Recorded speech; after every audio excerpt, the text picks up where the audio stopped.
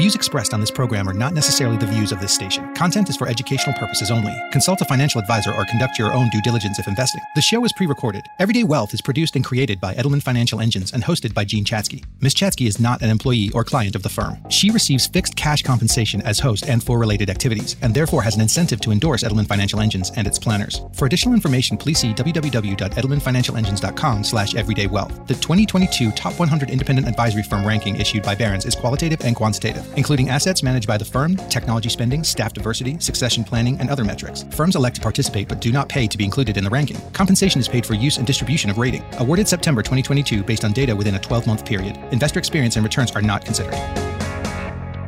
At the intersection of life and money, this is Edelman Financial Engine's Everyday Wealth with personal finance expert Jean Chatzky. Edelman Financial Engines has been ranked by Barron's as the #1 investment advisor in the country. Now, here's Jean Chatzky. Hi, everyone. I'm Jean Chatzky. Thank you so much for joining us today on Everyday Wealth. We want to send a very special shout out to nurses on today's show. May happens to be Nurses Month. It is a celebration of these angels who work so hard to help people everywhere. According to some new data published by Gallup, in 2023, nurses continue to rank as the most trusted profession. That is a title that they have held for over 20 years, and they continue to demonstrate their commitment to individual patients, to families, to public health as a whole, as the scope of their practice expands and evolves so quickly. 79% of Americans, this is a very high number, 79% of Americans polled said that nurses' honesty and their ethical standards are very high or high. Now, by comparison, only 62% of people said the very same thing of medical doctors, which just highlights the unique positive impact of nurses on all of our lives. And if, like me, you have spent your fair share of time in hospitals, you know exactly what I'm talking about.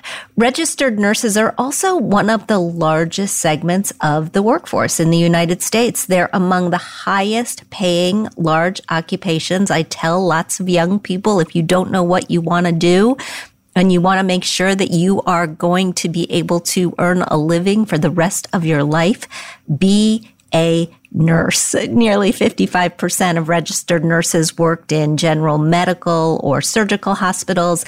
They made an average salary of a little under $78,000 per year, according to recent data from the Bureau of Labor Statistics. And we are, to my point, we are going to need a lot more nurses in the years to come. The federal government projects more than 200,000 new registered nurse positions will be created every single year from 2021 to 2031.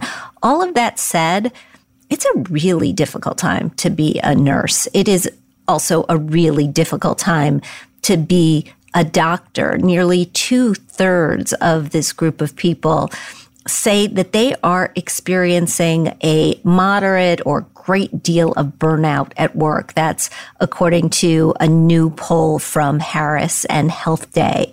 Why are things so rough? Well, the pandemic, of course, that is definitely part of it. Before COVID, just for comparison, about 40%, up to 50% of doctors and nurses, respectively, reported burnout and distress and anxiety. But today, the numbers are much, much higher. 66% of primary care docs and 75% of nurses say they're burned out because they are understaffed. There are not enough people on the job with them. 58% of docs and 51% of nurses blame it on paperwork. They say all of the administrative drag on them has been a contributing factor, and it is no wonder that the medical industry is witnessing a huge surge in retirement rates among all of these needed healthcare professionals, which has led to a significant decline in the overall number of registered nurses, with a drop of over 100,000 1,000 leaving the workforce just from 2020 to 2021 alone, which, by the way, that's the most significant drop that we have seen in the past 40 years. So today, as we hope to turn all of these trends around, let's just hear it for the nurses and for the doctors in our lives. If you've got one in your orbit, just reach out to them, give them a call, check in to see how they're doing, send them some flowers, give them a hug. And for the nurses listening today, thank you so much for all that you do. We happen to have gotten a question from a registered nurse, and we want to kick off the show with that. By the way, if you have a question for me and our experts, just go to everydaywealth.com, scroll down to the blue box that says Ask a Question, type in your info, and send it my way. That's what Becky did, and here is her question. She says, I am a 67-year-old working registered nurse, and I need help. I'm single, never married, an only child, and have no immediate relatives. Can you talk about planning for me and who I should name in wills and powers of attorney, especially a healthcare power of attorney? I cannot make these decisions on my own. Can you please help? Becky, we can absolutely help, and I am going to bring in Erin Smith here in the studio. She is the estate planning expert at Edelman Financial Engines. Welcome back to the show, Erin, and good to see you. Thank you, Jean. I'm delighted to be back. Can you give Becky some guidance on her plans? Yeah, absolutely. First of all, Becky, thank you for everything that you do. You are a registered nurse, and that is not an easy job. It's especially not an easy job during the pandemic. I would imagine it's also an unappreciated job at certain times. So we really appreciate everything that you do. And thank you for sending in this question. This is a really good question, and you're not alone.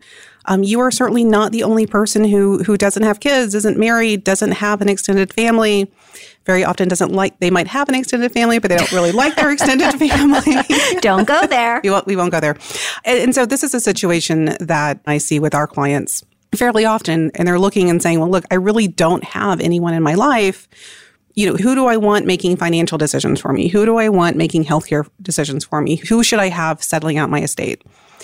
And those are really broken down into two separate categories. One of these is the financial piece of things. So the idea of who is going to be your attorney in fact, who's going to be settling out your estate. And one thing to keep in mind is that it doesn't have to be a family member. So if you have a trusted friend, if you have a close friend, that person can certainly be your attorney in fact. And many individuals, they hesitate in naming a friend because they think it's going to be a lot of work.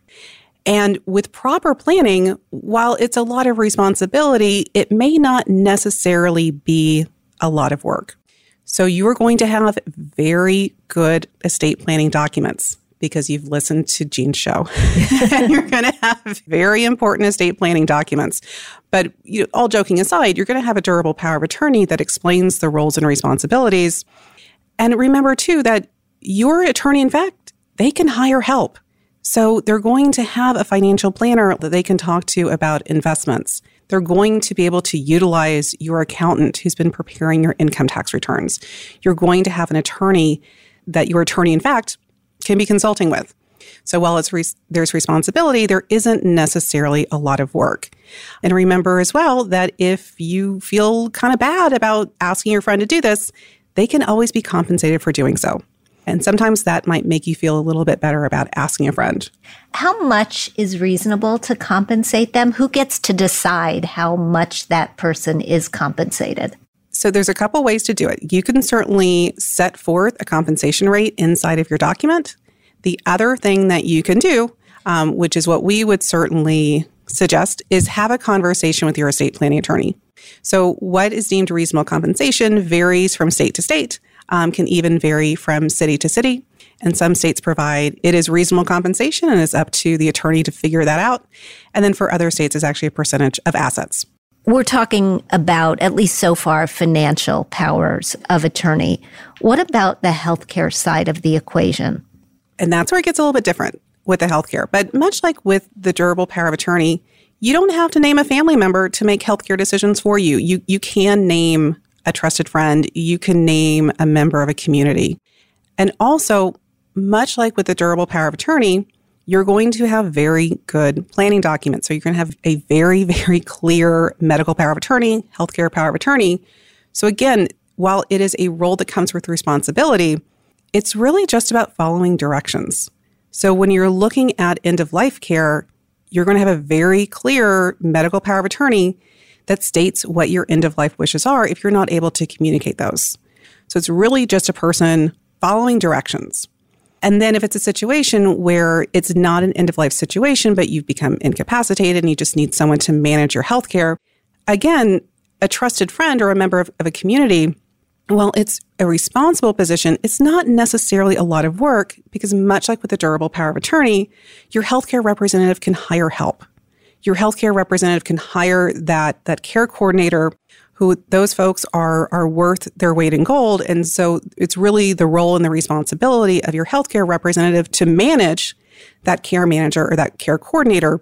But your friend or that member of the community isn't going to necessarily be involved in the day-to-day because you're able to hire that out. Such a good point. I think that the other thing that is really crucial here is just clear communication.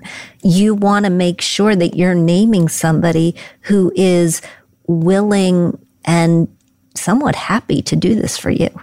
Absolutely. It always has to be the right fit. And whether that's a family member or whether that is a friend, someone else, it has to be the right fit.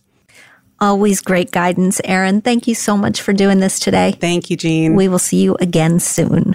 And Becky, thanks to you as well for writing. I hope that was helpful. And please feel free, if you've got anything else on your mind, to reach out. We are always happy to help. So I was explaining earlier how nurses are having hard times in their jobs, and the same, of course, goes for doctors. But it's not just the people working in healthcare who are having a difficult time. It's those of us who need healthcare because, quite frankly, the whole system right now is a bit of a mess. I mean, I don't want to overlook the fact that there are many miracles in modern medicine. We've got a producer on this show who is a cancer survivor thanks to life-saving medication and technology, and we are so grateful for that. And there are many other examples where the healthcare system works miracles, but boy, oh boy, is it expensive. And one of the biggest risks to your retirement is that unexpected healthcare costs will come your way. In fact, healthcare is one of the top 3 costs you'll face in retirement, and it is getting pricier every single year, which is why we're devoting this show to healthcare and to helping you plan for it in retirement. To help with that, I want to bring in Isabel Barrow. You all know Isabel, of course. She is one of the brilliant financial planners with Edelman Financial Engines. Always good to see you, Isabel. And I hope people check this out on social media because I love the dress. Thank you, Jean. Well, it's always good to be here and nice to see you again also. I want to set a little context here. So previously, in prior generations, retirees had access to at least some healthcare benefits, often through a former employer or through a pension plan. Today, very few employers offer this option, and most employees will have to cover the full cost of their healthcare benefits, minus Medicare, of course, during retirement. And this may be why nearly half of Americans 50 to 64 tell us that they are worried that they won't be able to afford healthcare when they retire. Right. And that's a pretty valid concern.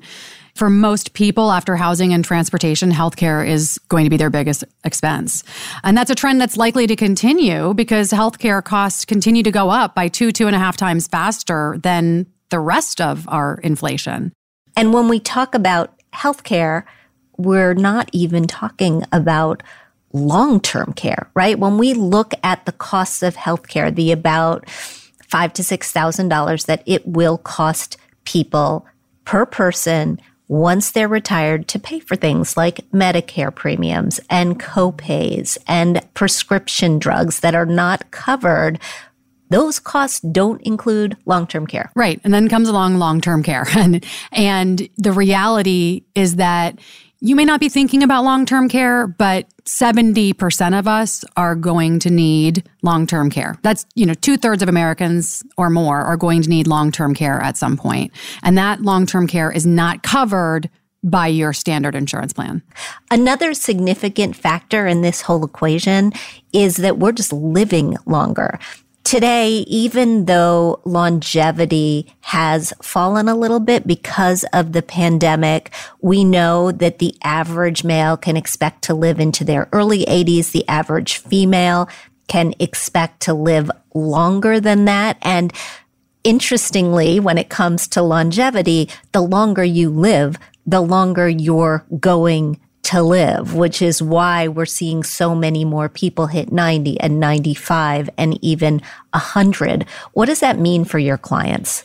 Well, it means that this gets even more complicated, right? Because now we have to really think about all of the different potential things that could happen and include that into your financial plan. So it means we need to build a financial plan that includes those costs, the potential costs of healthcare and retirement, the potential costs of long-term care, and that we need to plan for that to last longer than it did for your parents and your grandparents' generation. All right, let's talk numbers. Let's just get down to it and put it on the table for everybody. How much is healthcare going to cost during retirement? Give me some averages. Well, it's not pretty. So if we'll just start with the national average lifetime retirement healthcare costs for a healthy 65-year-old couple. Okay, so what it's going to cost them over their lifetime from 65 on is $597,000. And that's just the average. So if you are younger, if you're a healthy 45-year-old couple and you're thinking about what healthcare is going to cost you in retirement, well, that might be closer to $1.5 million. And that's, of course, due to this, what I referenced earlier, the rapid inflation of healthcare expenses, 2.5 times growth of inflation for healthcare expenses. And again, we're just talking about averages, As my mother always says, you are not average. So, Right. So let's actually talk about the different factors that will impact these costs for your personal economy. What are the factors that can sway the numbers one way or another? Well, obviously, there's a ton of things that can impact that, but probably 5 variables that will have the most impact. And the first is the type of healthcare plan that you select as a retiree. So generally, the more benefits you're going to receive, the more benefits you select, the higher the cost will be to you. Your income, of course, your income in retirement, that can determine the premiums that you'll pay for your Medicare plans, because as we'll talk about, the Medicare is an income-based cost. And generally, the higher your income, the higher your Medicare premiums are going to be. The next is where you live, right? What state do you live in? Or what city?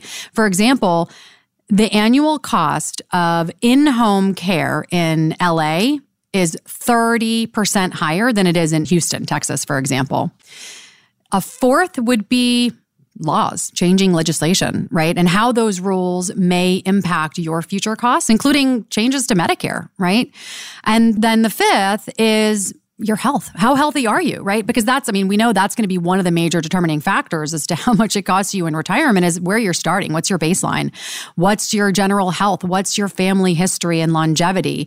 Because those will ultimately also play a huge role in determining or estimating for your financial planning what your total healthcare costs might be. Those are some really tough numbers to swallow, but I know that there are things that we can do to change the picture in our favor. So let's take a short break. Let's catch our breath.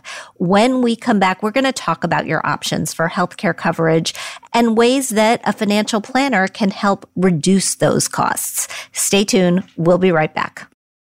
Are you worried about the current volatility of the market, inflation rates, talk of a recession? Are you second-guessing your investment decisions? What better time than now to ensure your finances are moving forward than by getting an expert second opinion from an Edelman Financial Engines planner? Whether you already have a planner or simply need a new perspective, they can help you manage your wealth plan to both weather the volatility of the market today and help help you protect and preserve it over the long term. To schedule your complimentary wealth checkup today, call 833-PLAN-EFE. That's 833-752-6333. Or visit their website at efewealthplanners.com. Put your uncertainties to rest once and for all. Schedule your complimentary wealth checkup right now. Welcome back, everyone, to Everyday Wealth. Thanks for sticking with us. We are talking scary numbers today, healthcare expenses with financial planner Isabel Barrow. It's also Nurses Month. If you are a nurse, if you've got a nurse in your family, if you raised a nurse, we want to express our love and thanks to all the nurses listening today. So earlier in the show, I alluded to the changing nature of healthcare.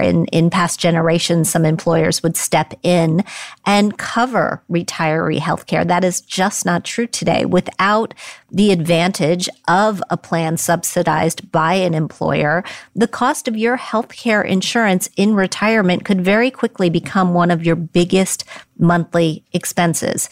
If you retire before age 65, when most Americans qualify for Medicare, the monthly premium may surprise you. If you're forced to purchase health insurance at age 60, you could be looking at an average cost of more than $1,000 a month. So what do you do? Well, one thing you could do is delay retirement until at least age 65, or explore whether you could find a part-time job that offers at least some health benefits. But if you do have to retire or decide that you want to retire before age 65, there are some options on the table. Isabel, can we talk about what those are? Yeah, there are options. And I'll also say that I think, a major concern for people when they are thinking about early retirement is just how am I going to cover that gap, right? It's just, I think a lot of people do plan to stay on, even if they have enough money to retire earlier, just because they're so nervous about what that healthcare cost is going to look like. So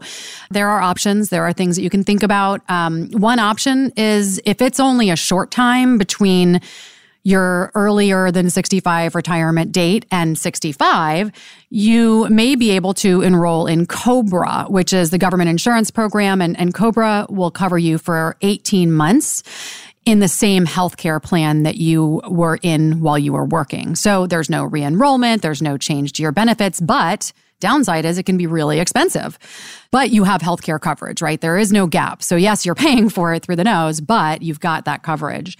Once you elect to register for COBRA, you'll have to pay that full premium yourself, so it's no longer subsidized by your company, plus a 2% fee. I do want to just caution people because I looked at some numbers recently just for an anecdotal case, and COBRA wasn't as much as this person was afraid that it was going to be. So when you're comparing options, don't wipe COBRA off your list just because you've heard that it's really expensive. Take the time to take a look. Yes. And when I say really expensive compared to what you were paying before. Again, because that employer subsidy is no longer available. There's also short-term healthcare insurance. What is that? So this may be an option if you don't have that long to go, again, before you're turning 65. But primarily if you're already healthy and you don't require a lot of regular health services or prescriptions, because the benefits and the costs vary based on the type of plan that you choose. But because that coverage is limited, it is usually less expensive. So it's a lesser expensive option, but it's very bare bones. And be warned that short-term healthcare insurance is not guaranteed, meaning you may not get that coverage that you're expecting to get because you have some health history or a pre-existing condition or something that when you go to get that coverage, you didn't know you had. That comes up sometimes too. By the time we're in our 60s, I do not know a lot of people who don't have any pre-existing conditions, right? Life just happens. Right. What about some longer term options? If you are 62 and you're looking for a way to bridge yourself to Medicare until 65, COBRA's not going to last that long. No. And so the next place you would look would be through your state. So the Affordable Care Act requires every state to have a marketplace, a health insurance marketplace. So what you get through the marketplace is a guaranteed issue healthcare plan, which means you and your family cannot be denied because of a pre-existing condition or your medical history. So that is the next line of defense. And there are tiers of plans, right? They're like Olympic medals. There's bronze, there's silver, Right. there's gold. Some areas even have platinum. Right. So you can choose the level of plan that you want, and obviously the premium that you're paying is going to be based on that type of coverage. So each level, right, bronze, silver, gold, or maybe platinum, will offer a different option of premiums and coverage. And in some cases, you may be eligible also, depending on your income, for some cost sharing reductions, which we also call subsidies, for offsetting some of that cost to you. Now, you can enroll in these plans during either the open enrollment period or if you have a qualifying event, like you lose your employer-sponsored healthcare plan because you've retired. Or because you've been retired. I mean, that's the situation that's really scary to me. We know that in a lot of cases, the most recent numbers that I saw were about 2/3 of cases. People are not deciding that they want to retire. They are being retired because they're either being laid off or they've got an illness or they've got a family event. Something is happening. There are some other options, a little more creative. The costs may be lower. Well, so I think if you're married, then you want to look at your spouse's plan also if they're covered by an employer group healthcare plan, because that may be the least expensive option that you have. So you may be able to, again, because of this qualifying event, enroll in your spouse's plan if you weren't already on it. Now, let's assume you and your spouse are both on your plan. You may need to go on, both onto your spouse's plan. So again, this creates a qualifying event. This retirement, this being retired, whatever it is, it creates that quote unquote open enrollment period where now you can get into the other spouse's employer plan, if they have one available, of course. And that's what we did in my house. I was actually on my husband's coverage for many, many years because he had a great plan at work and he retired and now he's on my plan. Right. And so, seems fair, right? Yep. I said, come on along.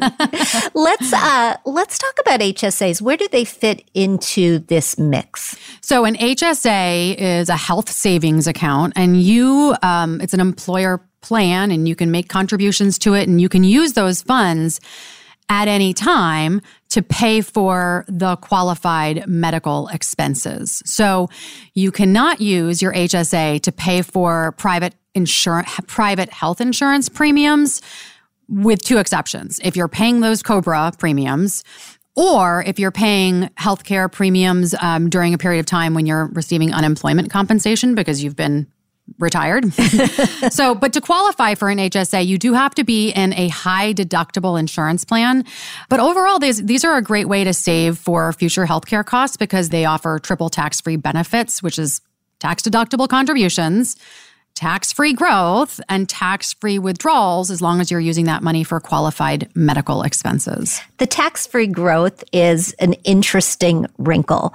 So only 6% of people who have HSAs invest the money in their HSAs, right? It's a very underutilized benefit. So if you want to use it as a supplemental retirement account, if you want to actually grow the assets, they're not going to grow by themselves. You have to actively enroll in the investment component and put them to work. But once you've done that, it can be a really great way to save money on healthcare overall. And long-term care premiums. So if you have money left over in your HSA and you haven't used it and you're signing up for a long-term care insurance plan, that may be money that you can use to help offset some of that high cost of those long-term care insurance premiums. Great tip.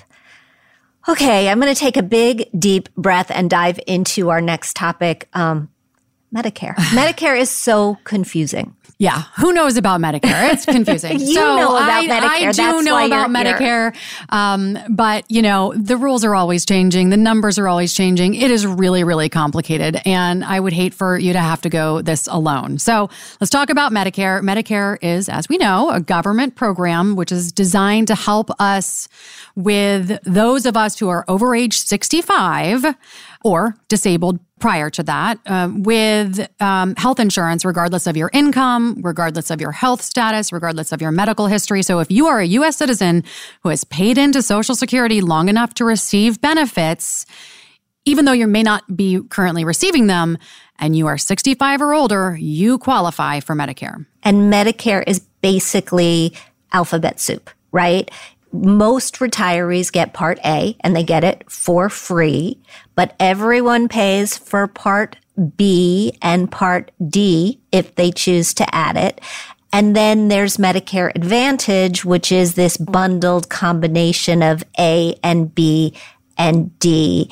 And determining which combo platter works for you that's where the complexity comes in. And that's where a financial planner working with somebody like you who is a holistic planner, who's willing to take a look at the portions of your life other than your investments, can provide you with some guidance. Yeah. And let me just kind of break down the alphabet soup and kind of what those pieces mean.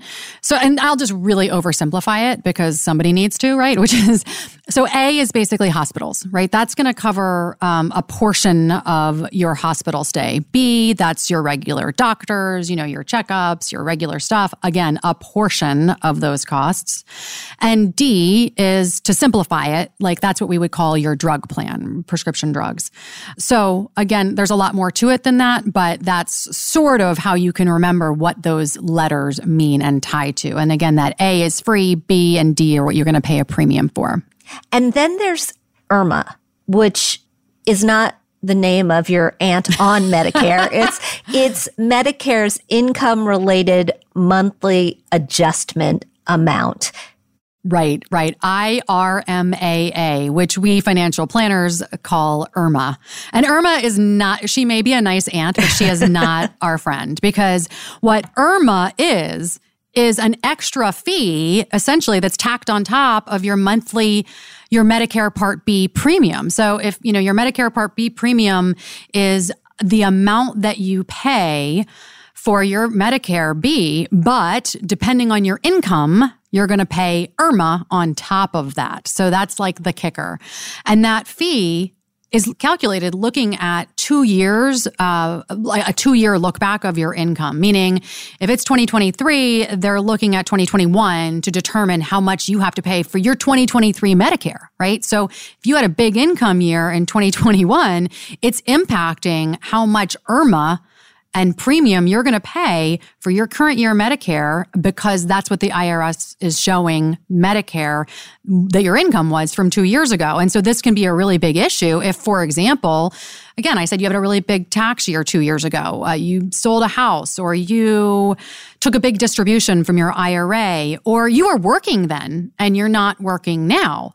So your income may have changed. Now, just so you know, it may not be a guarantee that you're going to have to pay that IRMAA based on the 2-year look back, because there are some events that may allow you to go and basically ask Medicare for a waiver of that. So there's something called an SSA 44 form.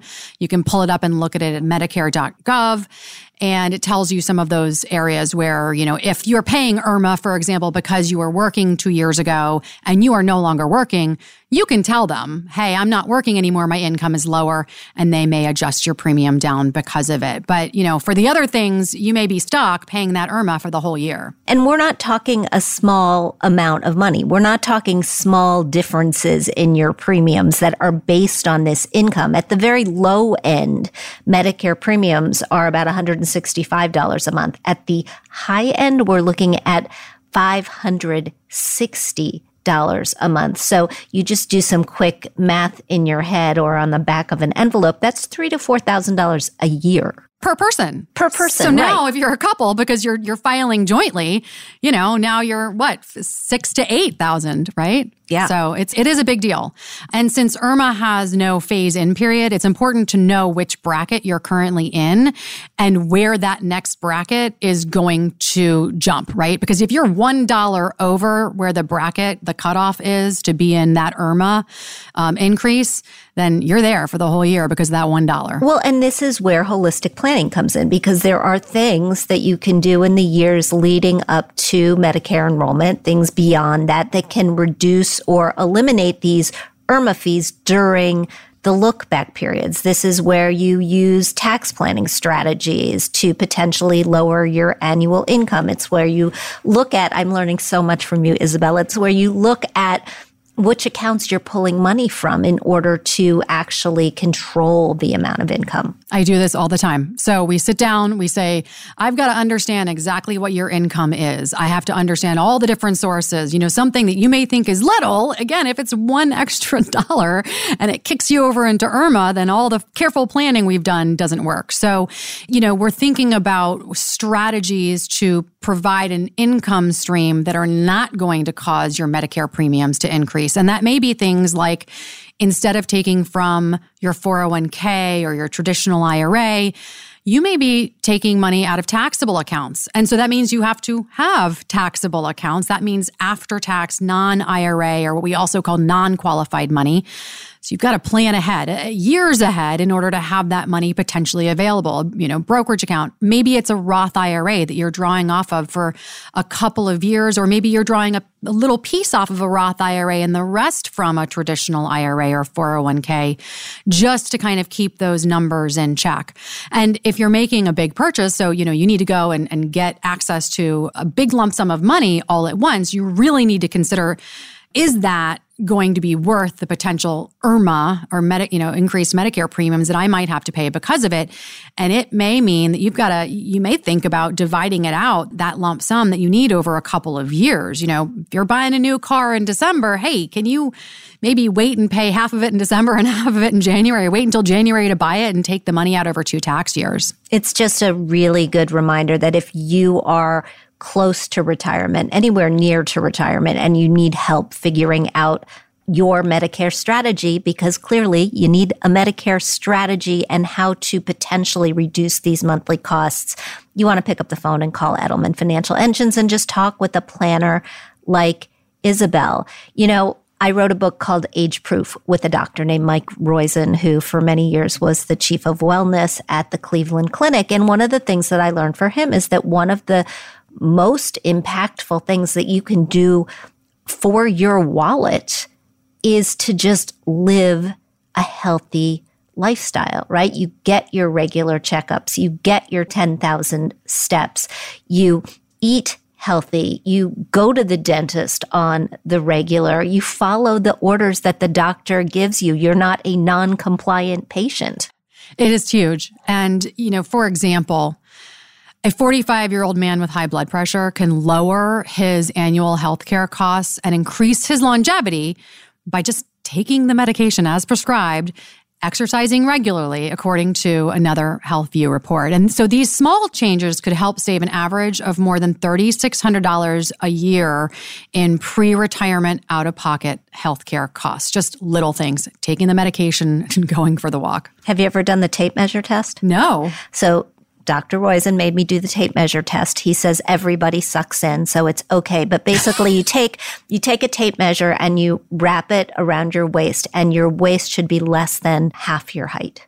Oh, okay. Yeah, just, and if it's not, then you're getting into the category where weight might become an issue. Interesting. That's something that maybe I don't want to do and maybe make me feel badly about myself. You would feel fine. I'm going to think about it. So here's another example. A 55-year-old woman with type 2 diabetes, which is, of course, a chronic disease that's often caused by obesity or lack of exercise or physical activity in some cases, will pay an average of about $3,500 more per year in medical-related expenses than if she were healthy. Look, there's a lot of genetics in this picture. We know that. We know that there are a lot of health factors that are not within your control. But by making an effort to control the ones that you can control, even if you're very far away from retirement, trying to exercise, trying to eat healthy, not only will it save you money on healthcare costs, but you really increase the odds of living a healthier, longer life. And with that, Isabel, I want to shift gears and bring a friend onto the show. I want to introduce you to Jordan Grummett. He is a hospice physician. He goes by the name Doc G. That's what people on his podcast call him. And he's got a new book out called Taking Stock, a hospice doctor's advice on financial independence, building wealth, and living a regret-free life. Doc G, welcome to the show. Thanks for being here. Thank you for having me. I'm excited to chat. Yeah, I am as well, especially because I started the show talking about physician burnout and nurses who are experiencing burnout. And I know you've had some experience with that yourself. Can you tell us about it? I certainly did. And when we talk about burnout, I think it's important, as you were saying, it's not just doctors, it's nurses, it's social workers, it's chaplains, it's physical therapists and occupational therapists, pretty much anyone in the healthcare field. I experienced what I'd call a two-pronged burnout. It started for me when I was in residency on maybe one of the most horrible nights of my life, when I was in the ICU or intensive care unit taking care of very sick patients on my own. And I had an elderly man who went into respiratory distress, and I fumbled in taking care of him. We did our best. We had to put him on a ventilator. That's that tube we put down people's throats to breathe for them. And he eventually, unfortunately, died. His family came in, and I talked to them about everything. They left. And the next morning, I got 3 phone calls. They were 3 phone calls from his daughters who were estranged from his new family. And I had to tell them over the phone that he died. And the trauma of going through that was the beginning of my burnout.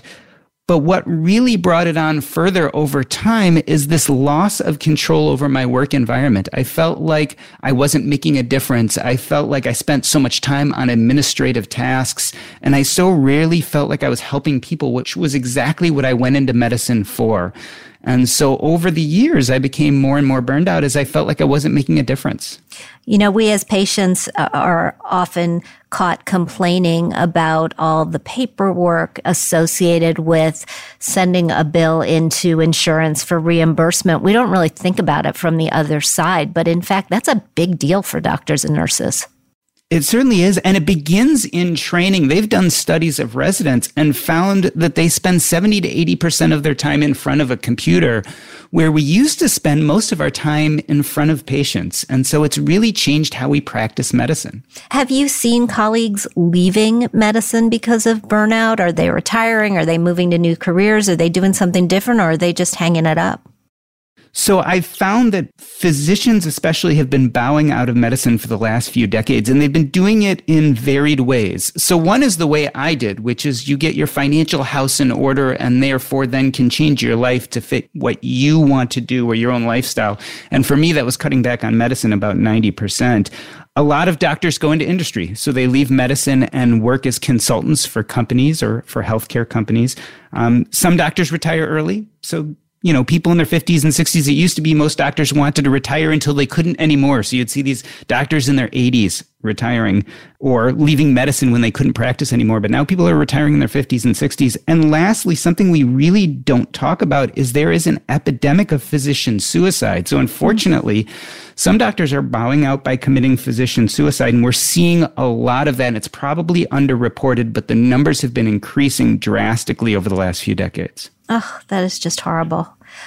You found, though, a path to a life that has been better for you.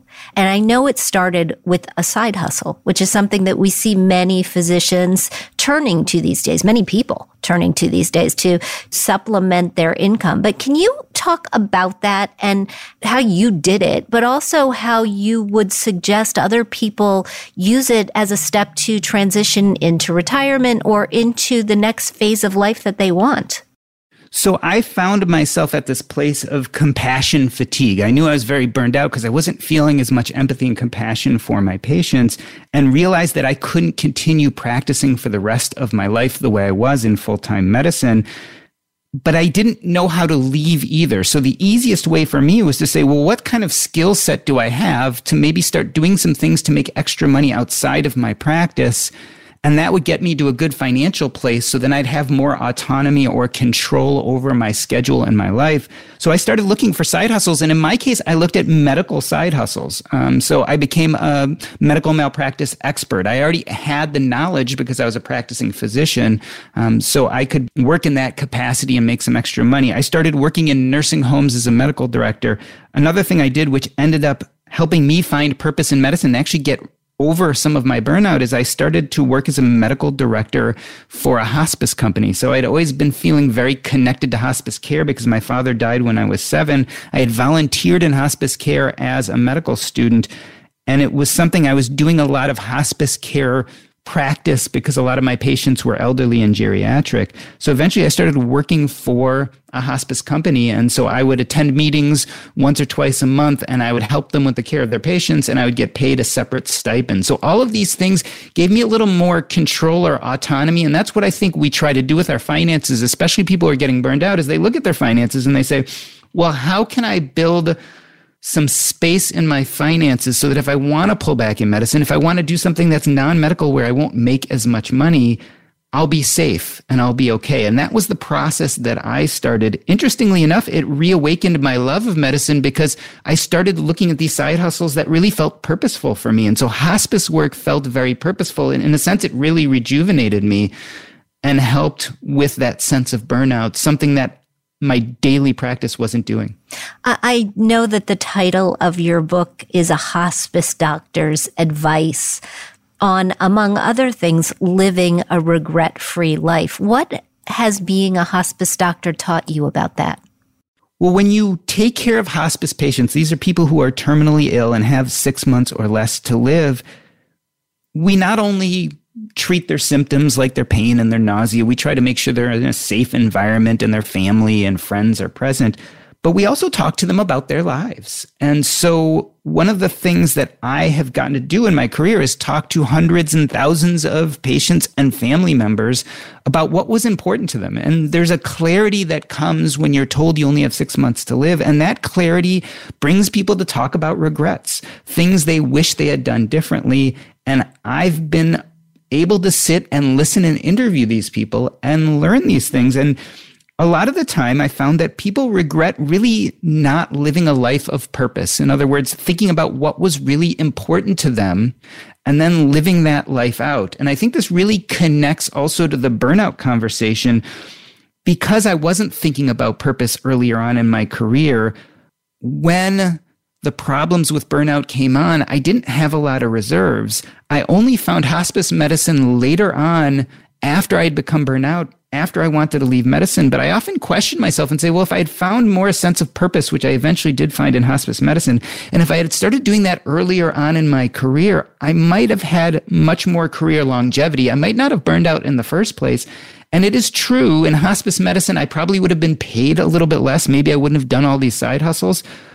But I would have been paid enough to live and to be happy and to enjoy my job. And ultimately, the goal of financial independence for me is not having a huge sum of money sitting in the bank account. It's having the freedom and the autonomy to live the kind of life you want to live. And that's, I think, what really is the problem with burnout is right now, physicians, social workers, nurses, healthcare workers in general aren't feeling that autonomy. Getting to a good financial place is one way to get there. But it's only one of many ways. The other way to get there is to really start looking at our workplace and saying, how can we really build purpose and autonomy back into the workplace so that we don't have to become burned out? Doc, I've heard your story before. You and I have talked many times. Isabel hasn't talked to you before, and she's tearing up. What's going on? Well, I think about my children and they're little. I have a 6-year-old and a 10-year-old, and thinking about how do I create that environment for them to grow up looking forward to having a purpose. And I say to them all the time, I don't care what job you have. I don't care what you do with your life, but I want your life to have purpose. And I want you to understand that, you know, what you can do and your purpose can be whatever you want it to be, but you have to have something to drive toward. And, you know, it makes me a little sad to think that people are, you know, getting to the end and in hospice and still kind of working toward those things and maybe feeling like they didn't get quite there. And so I don't know. I mean, it's for me, it's something, you know, that I strive toward, and I strive to help my children with that too. I think all of us who are parents, right, who feel responsible for other human beings feel some sense of that. I know that I do. And I don't want people listening, Jordan, to think it's too late, because even though you wish you had come to find your purpose earlier, you did eventually find it. So what tips, since we're focusing on doctors and nurses today, what tips would you give them and our other listeners for finding your purpose and for finding that financial independence? So first and foremost, it really is never too late. I mean, part of the life review process we do with hospice patients is helping them come to terms with those things that they couldn't fulfill, that sense of purpose that maybe they never reached. And we do help people find peace at the end of life. So if we can do that with people who have 6 months or less, think about someone in their 50s or 20s or even in their teens, how much time and space they have to do this. And I'm also very touched by this idea of looking at our children and saying, well, how do we build purpose into their lives? It's really amazing because kids actually, they listen to those whispers. When kids get passionate about an idea, they run full force into it. It's only as we get older that we start giving people boundaries and saying, well, you can't do that for a living, or that's not what normal people do, or you've got to be sensible now. So maybe a big thing we do with our children is that we allow them to be kids and don't tell them what they can and can't do, but allow them to kind of listen to those whispers of things they think are important in their lives. As physicians, and I think any adults who are focusing on their life right now, trying to find a sense of purpose and worried about things like burnout, really, I think the key is to set aside their current worries, especially if their current worries are financial, and start looking about what is really meaningful to them right now. Because I think only once we understand what feels meaningful to us can we then go ahead and build a life around that. So I think the dying have a lot to teach us here, because we don't have to be dying to try to put ourselves into that same mindset. So if we can ask ourselves, if I was lying on my deathbed, what would I regret never having the energy, courage, or time to do? That starts giving us a real inkling of what purpose looks like in our life. So with our hospice patients, we do a life review process, and I talk about this in my book, but you can find them online. I feel like we should be doing these life review processes much, much earlier, trying to figure out what feels purposeful for us. For me, I would have probably realized at a much earlier age that hospice work, helping the dying, was very purposeful for me, especially because of my own experiences with my father. And then we need to take that and build it into our lives now instead of waiting when we're on our deathbeds. And that's not just our job and our motivation. It's also our financial lives. We need to start thinking about how do we build a financial life around this idea of purpose or meaning so that we can start living those lives now instead of waiting till some later date where we're retired. And I guess the last thing I'd say there is people get really anxious when we start talking about purpose. And I often use the term big P purpose, which is that idea there's this one thing in our lives that we have to pursue and that we are made to do.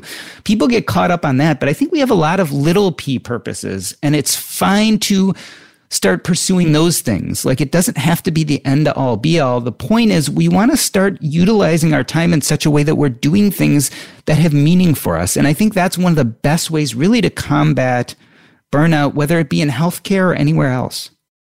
I imagine you go through a lot of this with your clients. I was kind of equating that big P purpose with, so sometimes I ask the question, not sometimes, really every time, right, is what does your retirement look like? What does it mean to you? What do you want to do with the rest of your life? And it's a big question. And oftentimes people answer it with something that might seem simple on the surface, right? I want to travel, or I want to spend more time with my grandchildren. But ultimately, right, that is now what is going to be my big P purpose, right? I want to experience the joys of life. I want to travel and eat all the great food in Italy and drink all the good wine. And I want to spend more time with my grandchildren sitting on the ground and playing with toys. Whatever that is, that's something that we can build toward. And it's not as though, you have to learn that from scratch. But I do think that retirement itself, and part of what we help people with in getting to that point, is kind of having a vision for that. And not just one day leaving work and walking out the door and saying, well, what do I do now? But building toward having that sort of more meaningful life and whatever that purpose is to you, whether or not it's doing all of your hobbies and working on cars in your garage or traveling or playing with grandkids, whatever it is. It's something that we need to think about and we need to build into our lives in order to bring us joy and financial happiness and all of the above, right? Yeah, absolutely. Jordan Grumet, Doc G, thank you for being here. Please come back. Thank you so much for having me, and I will anytime. And Isabel, as always, thank you for being here. Thanks for sharing. Thank you, Jean. Thanks for having me. Be sure to subscribe to the Everyday Wealth podcast wherever you stream your favorite podcasts, or just visit everydaywealth.com where all of our episodes are available to you. Thanks again, everybody. We'll see you next week. You've been listening to Edelman Financial Engine's Everyday Wealth with Jean Chatzky. Edelman Financial Engines has been ranked by Barron's as the #1 investment advisor in the country. If you've missed an episode or are interested in additional personal finance topics, be sure to subscribe to the Everyday Wealth podcast. Our podcast library offers helpful insights on topics such as tax-efficient portfolios, retirement withdrawal strategies, investing, and financial planning, to name just a few. To learn more, visit our website, everydaywealth.com, or find our show wherever you stream your favorite podcast.